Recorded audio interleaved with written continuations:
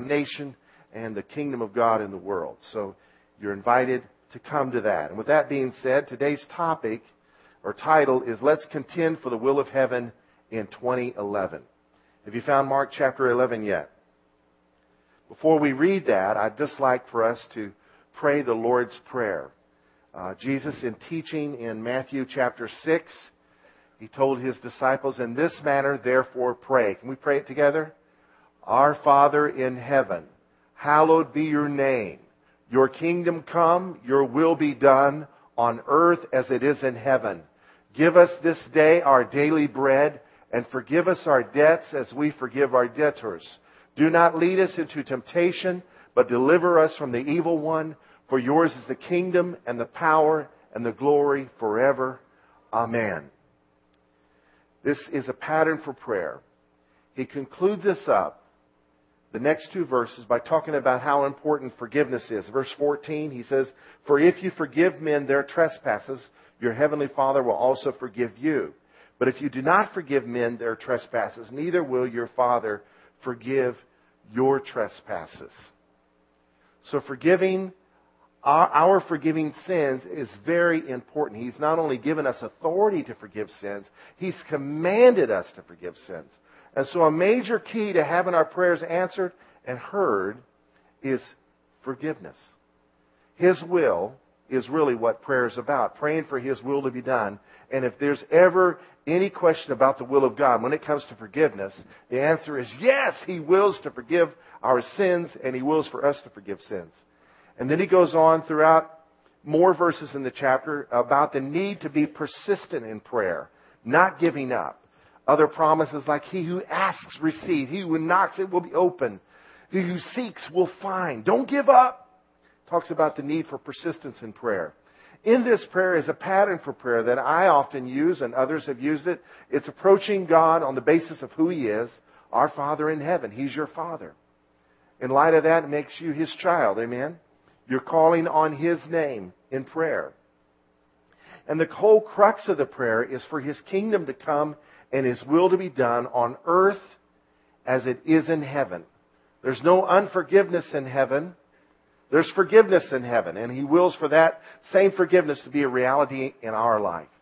So if it's the will of God in heaven, it's got to be His will on earth. And so this is His commission for us to pray. Why would He ask for us to pray for His will on earth as it is in heaven if He's a sovereign God? If what He wills is done, then why do we have to ask Him to do His will? Because He's a sovereign God and He wills for us to ask for Him to do His will. Get ahead of myself. Thoughts on prayer. God wills for us to pray for His heavenly will to be done on earth. He uses our prayers to initiate heavenly change in the earthly realm. As a sovereign God, this is the way He set it up. We are His co-laborers. He does the work, we do the praying. And sometimes the work, too. You ever found the Lord use you to be answer to your own prayer? While God uses our prayers to change things, He also uses them to change us. It's true. If you've got a problem, personally, you better pray. And in prayer, wrestle it out with God and find out the reason why you've got this problem. Maybe it's unforgiveness. Maybe it's, as I shared a couple Sundays ago, maybe it's envy. The Lord showed me the root of that issue in my heart was pride and the lack of love for others. That came about through prayer. So prayer changes things, but it also changes us.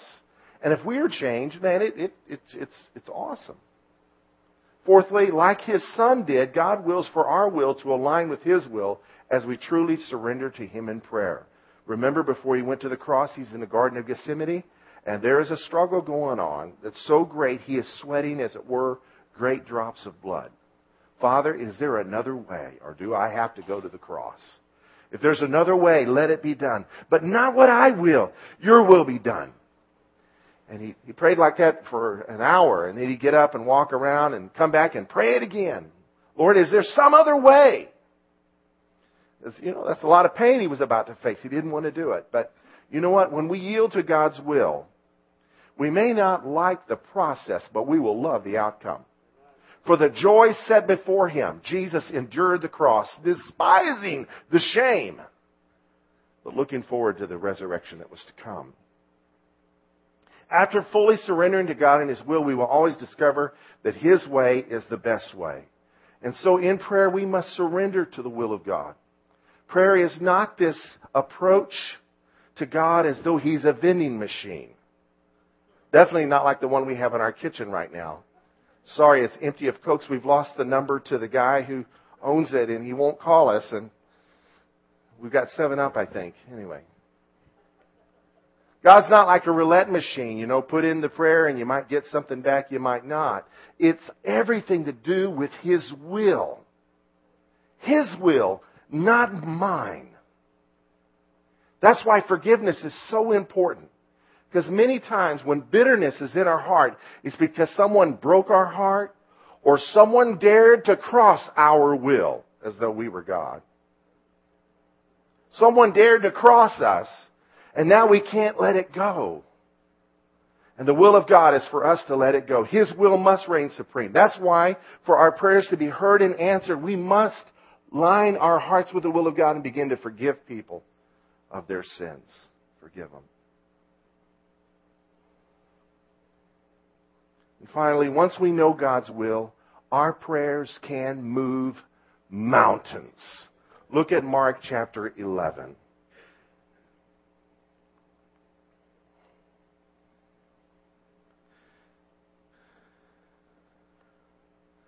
In verse 12, He comes out from a community called Bethany, and He was hungry, and He sees a fig tree covered in leaves. Looks at it for fruit. It's not fruit season, but He, as an illustration to the power of prayer and the spoken word, He curses the tree. The next day He comes back, and the tree is dead. Verse 21. Peter, remembering, said to Him, Rabbi, look, the fig tree which you cursed is withered away. It's the next morning. So Jesus answered and said to them, have faith in God. Can we say that together? Have faith in God. Have faith in God. The preposition in the Greek language can be translated have faith from God or have faith of God. Faith, true biblical faith, comes from God. You recognize that? By grace are you saved through faith. And that faith is not of yourselves. It is the gift of God. Faith is one of the gifts of the Spirit. The gift of faith. Faith is one of the fruit of the Spirit. So faith comes from God. Romans chapter 10, talking about saving faith, said faith comes by hearing, and hearing the Word of God. Some misappropriately quote that and add the word hearing a dozen times. Faith comes by hearing and hearing and hearing and hearing and hearing and hearing the Word of God. It doesn't say that. It says faith comes by hearing and hearing the Word of God. So how does hearing come? Hearing comes when God speaks. And when God speaks and we hear, faith comes. So faith is a result of hearing, and hearing is a result of speaking. Remember the silly question, when a tree falls in the forest, does it make a sound if no one's there to hear it? The key is we must hear God. All right? We must hear God. And when we have heard God, we have faith. It's that simple.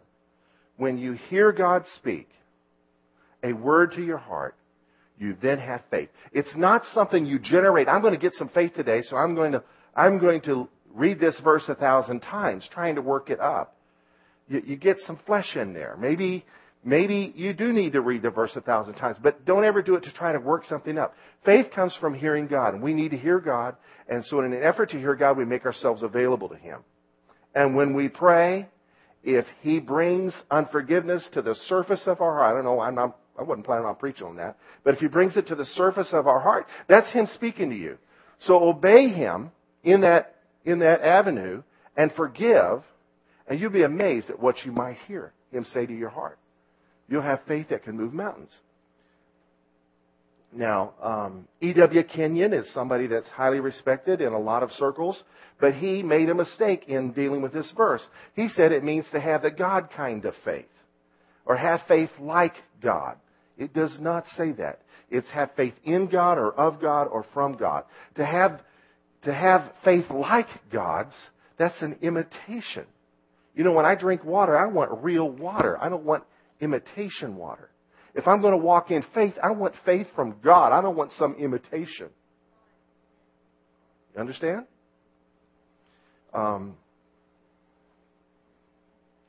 Here's the keys to my Chevy Colorado.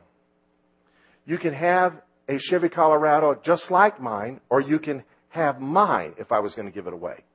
A Chevy Colorado like mine might not be like mine. It might be a Matchbox truck. You ever have Matchbox cars? The faith God wants us to have is not toy faith. It's His faith. By faith we understand that the worlds were framed by the Word of God, so that the things which we see are made of things which are invisible. Faith is the substance of things hoped for. This is the faith God wants us to have. And it starts with God. It's Him giving us that part of His nature that comes when we hear Him speak to us. And He is definitely saying something today about forgiving people that have sinned against us. And if He's speaking that to your heart, receive it. And He'll give you the faith to obey it. They might hurt me again. They might. Building trust takes time. But forgiveness takes obedience. I don't trust her. Or I don't trust him. That's fine. But we must forgive. And allow the blood of Jesus to be the payment, the penalty, the punishment for the sins of those that have been committed against us. Amen.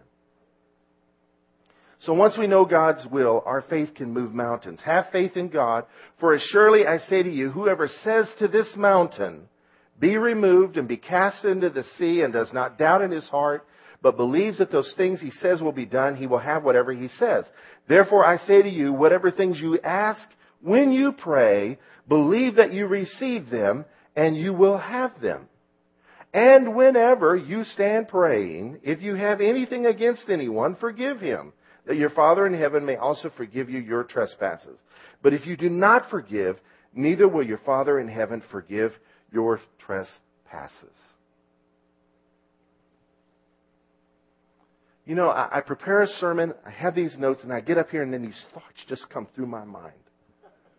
And I have a new friend who's trying to convert me to Roman Catholicism.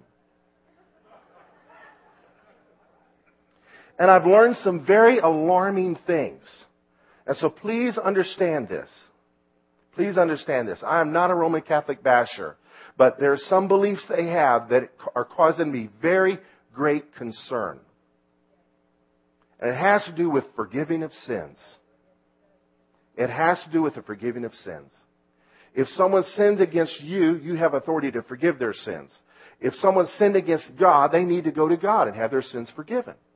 Now, there is a place for going to a human being. The Bible says, confess your faults, your sins, your weaknesses, your trespasses, one to another, and pray for one another that you may be healed.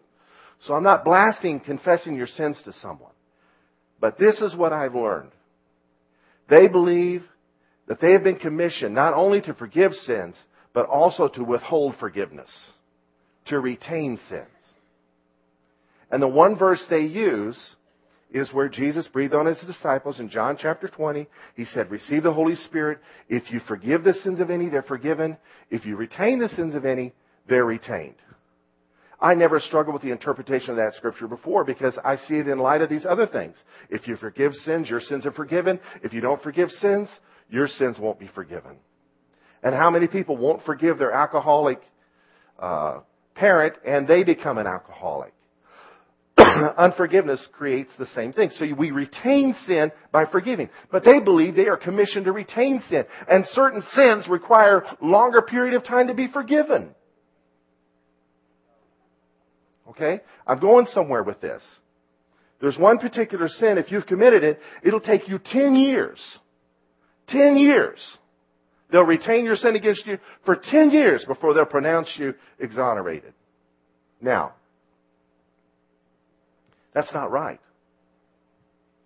But before we look down our long noses at the Catholics, how many years are you holding someone on probation for what they've done? And while I am talking about the Catholics, if you have Catholicism in your background, check it out. There may be some of that religion robbing you of the joy of having all that hurt and poison taken out of your heart. There's some mountains that can be moved today. Amen. Now some will read this passage and apply it to everything in their life. They're commanding everything to move. And of course, everything doesn't move and they get a little confused and maybe discouraged. It has to do, everything's filtered through the will of God. The mountains in your life, if they are obstacles to the will of God, speak and things will happen. A year or so ago, I went to the funeral of a great missionary woman, a Pentecostal missionary to South Africa named Nona Freeman. And she told a story. She used to tell a story of two children that had to walk around a mountain to school in South Africa. And they read this promise and they began to speak to that mountain. And it wasn't too long before some company bought the mountain and moved the thing.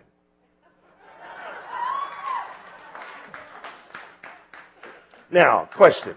Was it God's will for children to go to school? Yes. He doesn't want our kids sucking their thumb and sitting around and not doing anything with their lives for the rest of their life, does He? So it's His will to go to school. And this was a hindrance to that. They spoke, and it literally happened in a unique way. God does the same thing over and over again, but He does it differently each time. He's so creative. He could have had somebody come and drill a tunnel through that thing. Sometimes, though, He wills for us to climb the mountain. Jesus faced a mountain, Mount Calvary. And in Gethsemane, He tries to speak to the mountain. Father, is there another way? Is there another way to redeem humanity? To let it be, but not what I will. Thy will be done. It was the Father's will that that mountain not be moved. He had to climb that thing and carry the sins of the world upon His back. It's His will that reigns supreme. And when mountains and obstacles get in our way, don't get mad at God. Begin to labor in prayer and begin to speak to those circumstances. And you'll be amazed at what will happen. Filtered through the will of God, of course.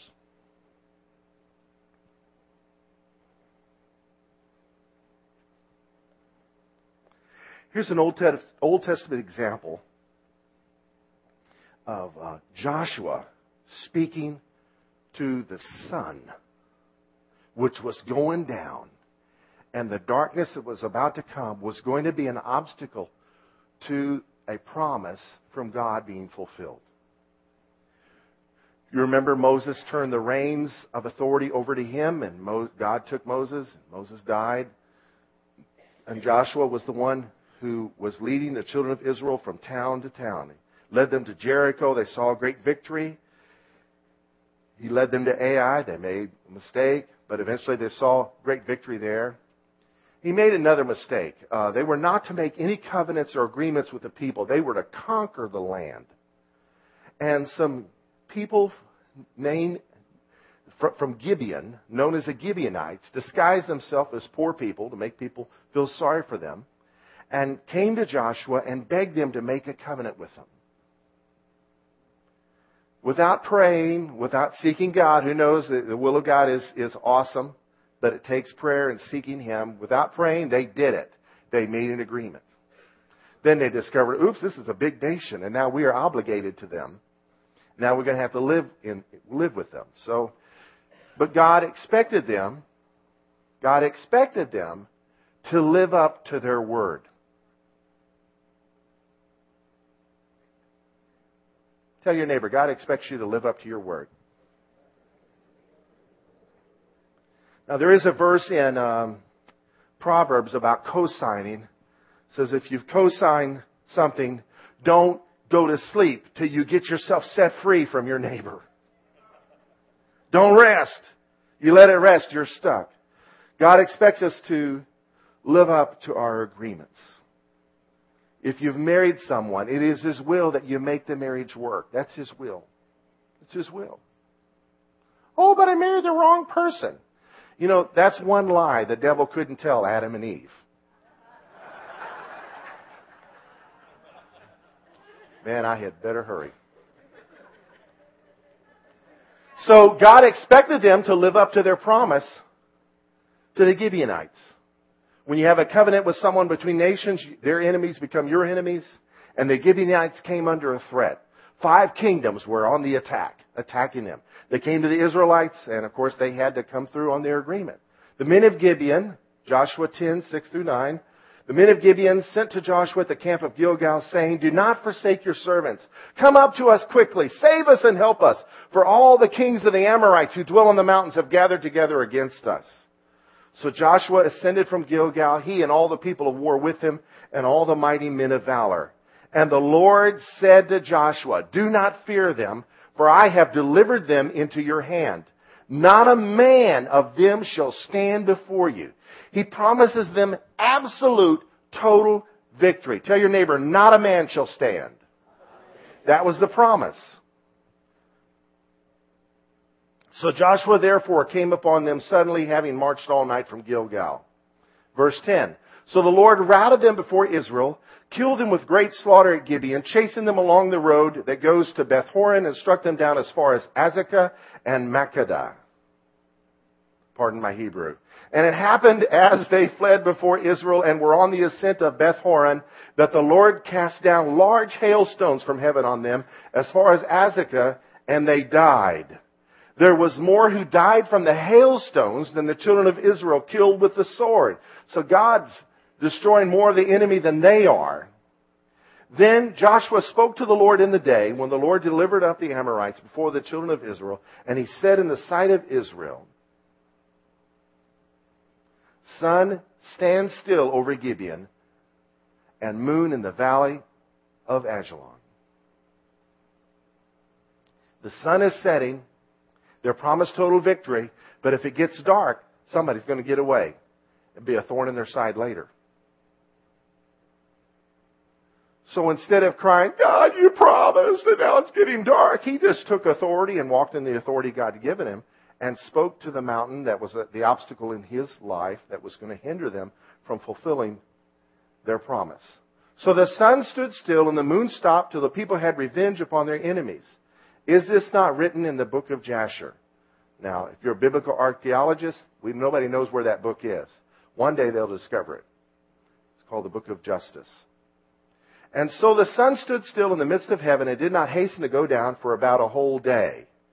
And there has been no day like that before it or after it, that the Lord heeded the voice of a man. For the Lord fought for Israel. The Lord heeded the voice of a man, for the Lord fought for Israel. What a story. What a story.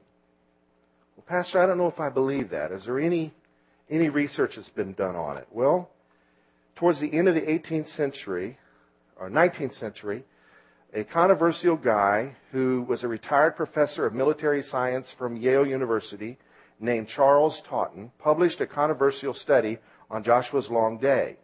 One of his sources was a report by the Greek historian Herodotus, who wrote that when he visited Egypt, the priests there showed him an ancient manuscript which told the story of a day which lasted about twice as long as a normal day. The Egyptians had water clocks at the time, so they could measure the duration of time without looking at the sun. From the Egyptian account, we also find that a French classical scholar, Fernand Crombet, or would it be Crombet, translated some Egyptian hieroglyphics which tell of Joshua's long day. The text starts out with an edict from the king to exempt from taxation those who had been victims of a flood some 2 weeks earlier. Evidently, the flood had been caused by an unusually high tide. The cause, according to the Egyptian hieroglyphics, was The sun, thrown into confusion, had remained low in the horizon by not rising, had spread terror amongst the great doctors. 2 days had been rolled into one. The morning was lengthened to 1.5 normal times, the normal period of effective daylight. And a certain time after this phenomenon, the master Egyptian had an image built to keep further misfortune from the country. There's still more. So here's a map that a theologian made of this long day. Now we know the sun doesn't move around the earth, but we all talk about sunrise, sunset. The earth is the one that rotates and gives the appearance that the sun moves. So did the earth stop in its rotation, or did it bobble in such a way that the sunlight stayed, the sun appeared to stay in the same place on Joshua's long day? I'm not sure, but this is what's interesting. Tales relating to a very long night occur amongst Native American Indian tribes in North America.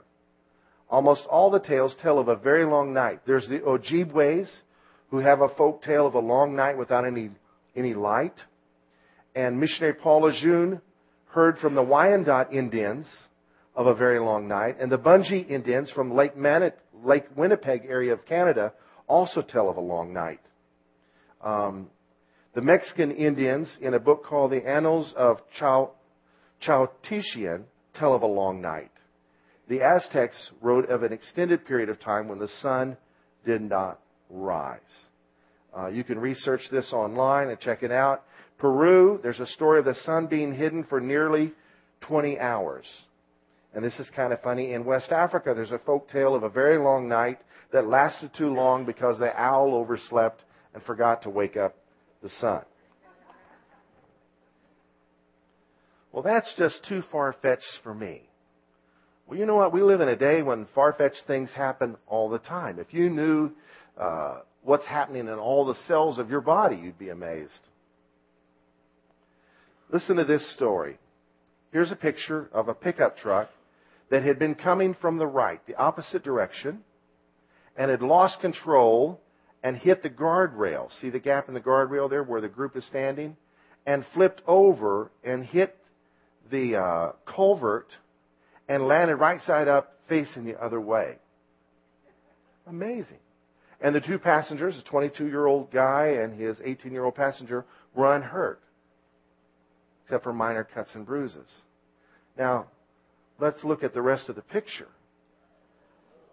Is that amazing or what? There has to be explanations sometimes for things like this. God has a plan. He has a will. Now I'm about to show you a video that's entitled It's Your Lucky Day. It's a series of clips of amazing survivals from things that could be angelic activity. The last one may be demonic activity, so watch it close.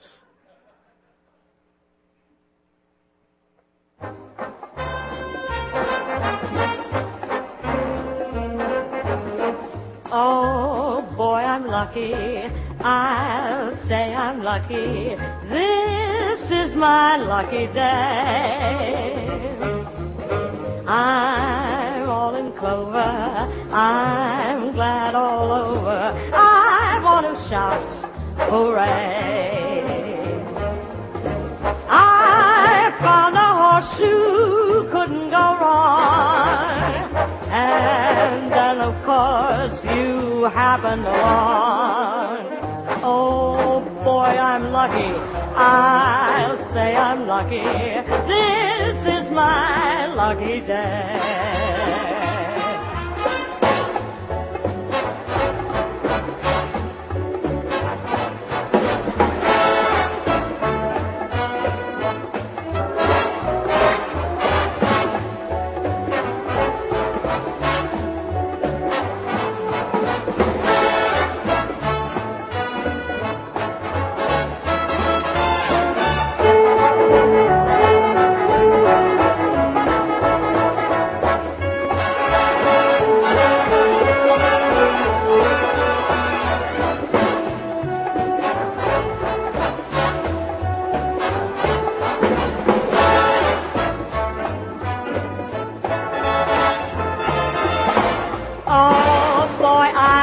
lucky.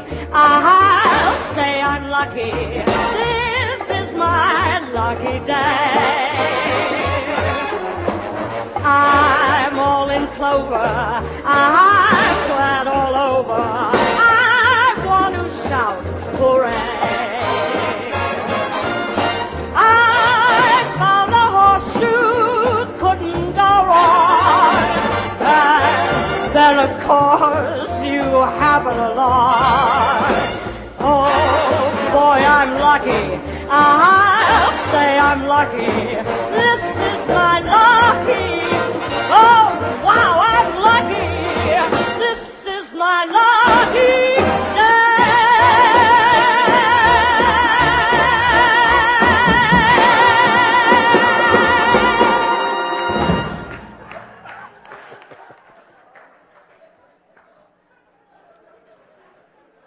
Some things can't be explained. Our daughter is a midwife at Harris Methodist Hospital and John Peter Smith in Fort Worth, and so every couple of weeks she's on duty at one of those establishments for 24 hours. And so last Wednesday she was on duty from 8 a.m. to 8 a.m. And in the middle of the day, this couple came in, and the father informed her, "We want to have our baby today because it's my birthday." So I was like, well, she's a midwife, so she was able to do things maybe to induce labor, but not the extreme thing immediately. So they booked this couple in the hospital, and she began to do the midwife things to get labor happening. She had zero faith for the baby to be born on Wednesday, even though it was the dad's birthday. Sorry, that's not a priority here. We're not going to do a C-section just so you can have your baby on your birthday. At 11:54 p.m., she got the call in her little break room, "Come on, she's now at 7 centimeters." Okay, that's great. That's good. 11:58, she got a call. Her water broke. So Summer began to run. She made it to the room at midnight, and there lay the baby. She asked the nurse that delivered the child, "What time did the baby arrive?" The nurse said 11:59. And the dad's over in the corner crying, "God loves me. He gave me my birthday wish."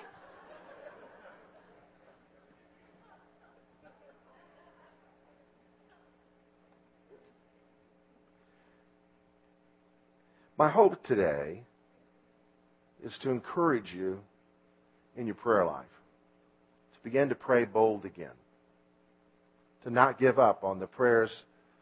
I prayed some prayers and they weren't answered. Maybe they weren't answered, and maybe they were answered and you're just on your way to the answer. God lives outside the realm of time, and He hears us when we call, and He can answer when we call. He can hear us before we ask.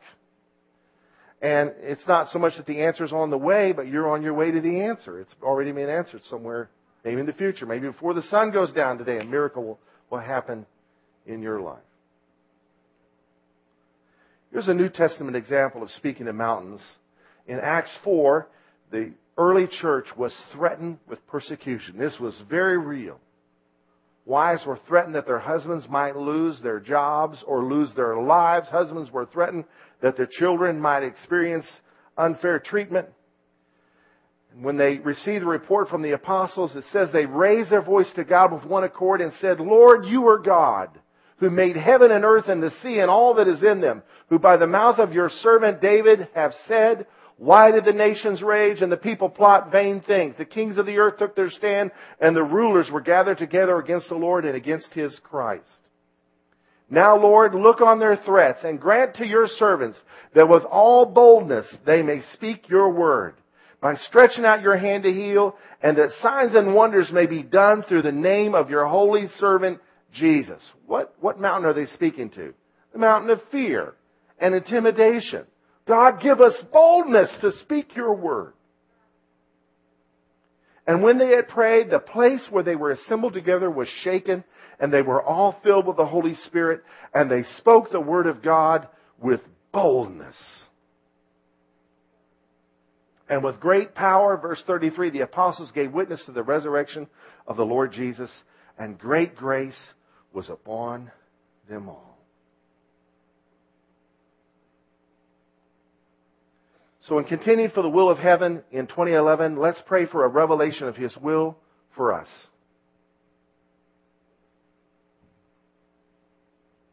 Fully surrender my life to His will daily. Sometimes every day we need to forgive people. And declare His will over all our obstacles. Can we stand? Let's do this right now. Just bow our heads. Father, we pray for a revelation of Your will for us. Just pray that right now in your own, between you and the Lord. Lord, give me a fresh revelation of Your will for me. There's some forgiveness that needs to happen. Show me. Help me. And Lord, help me to fully surrender my will to Your will today. Give You my life.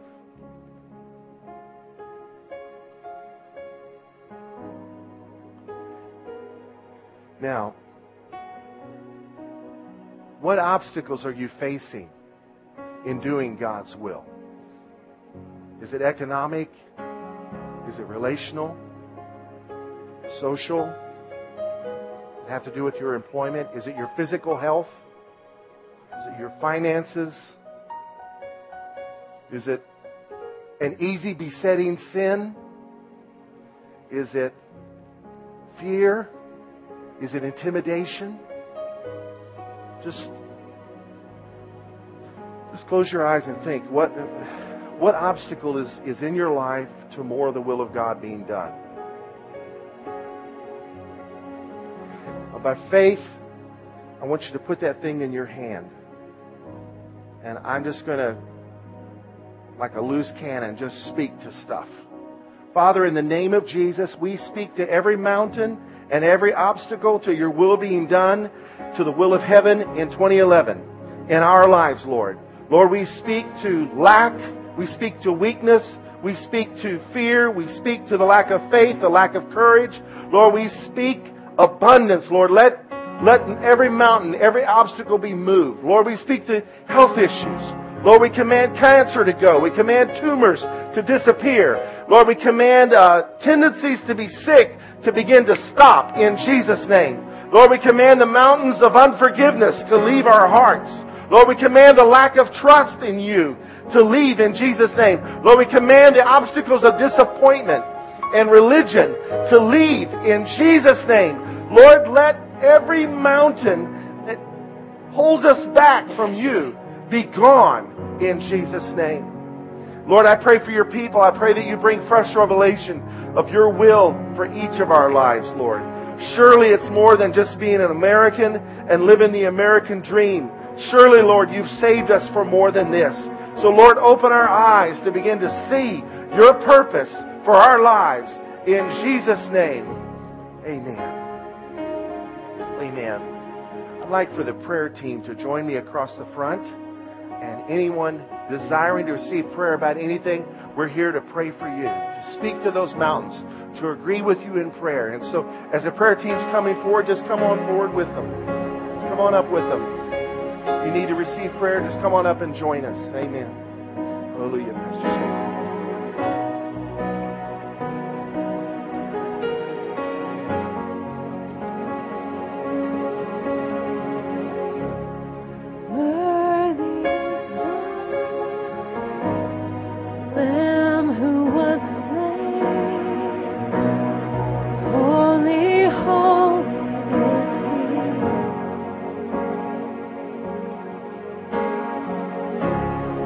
Sing a new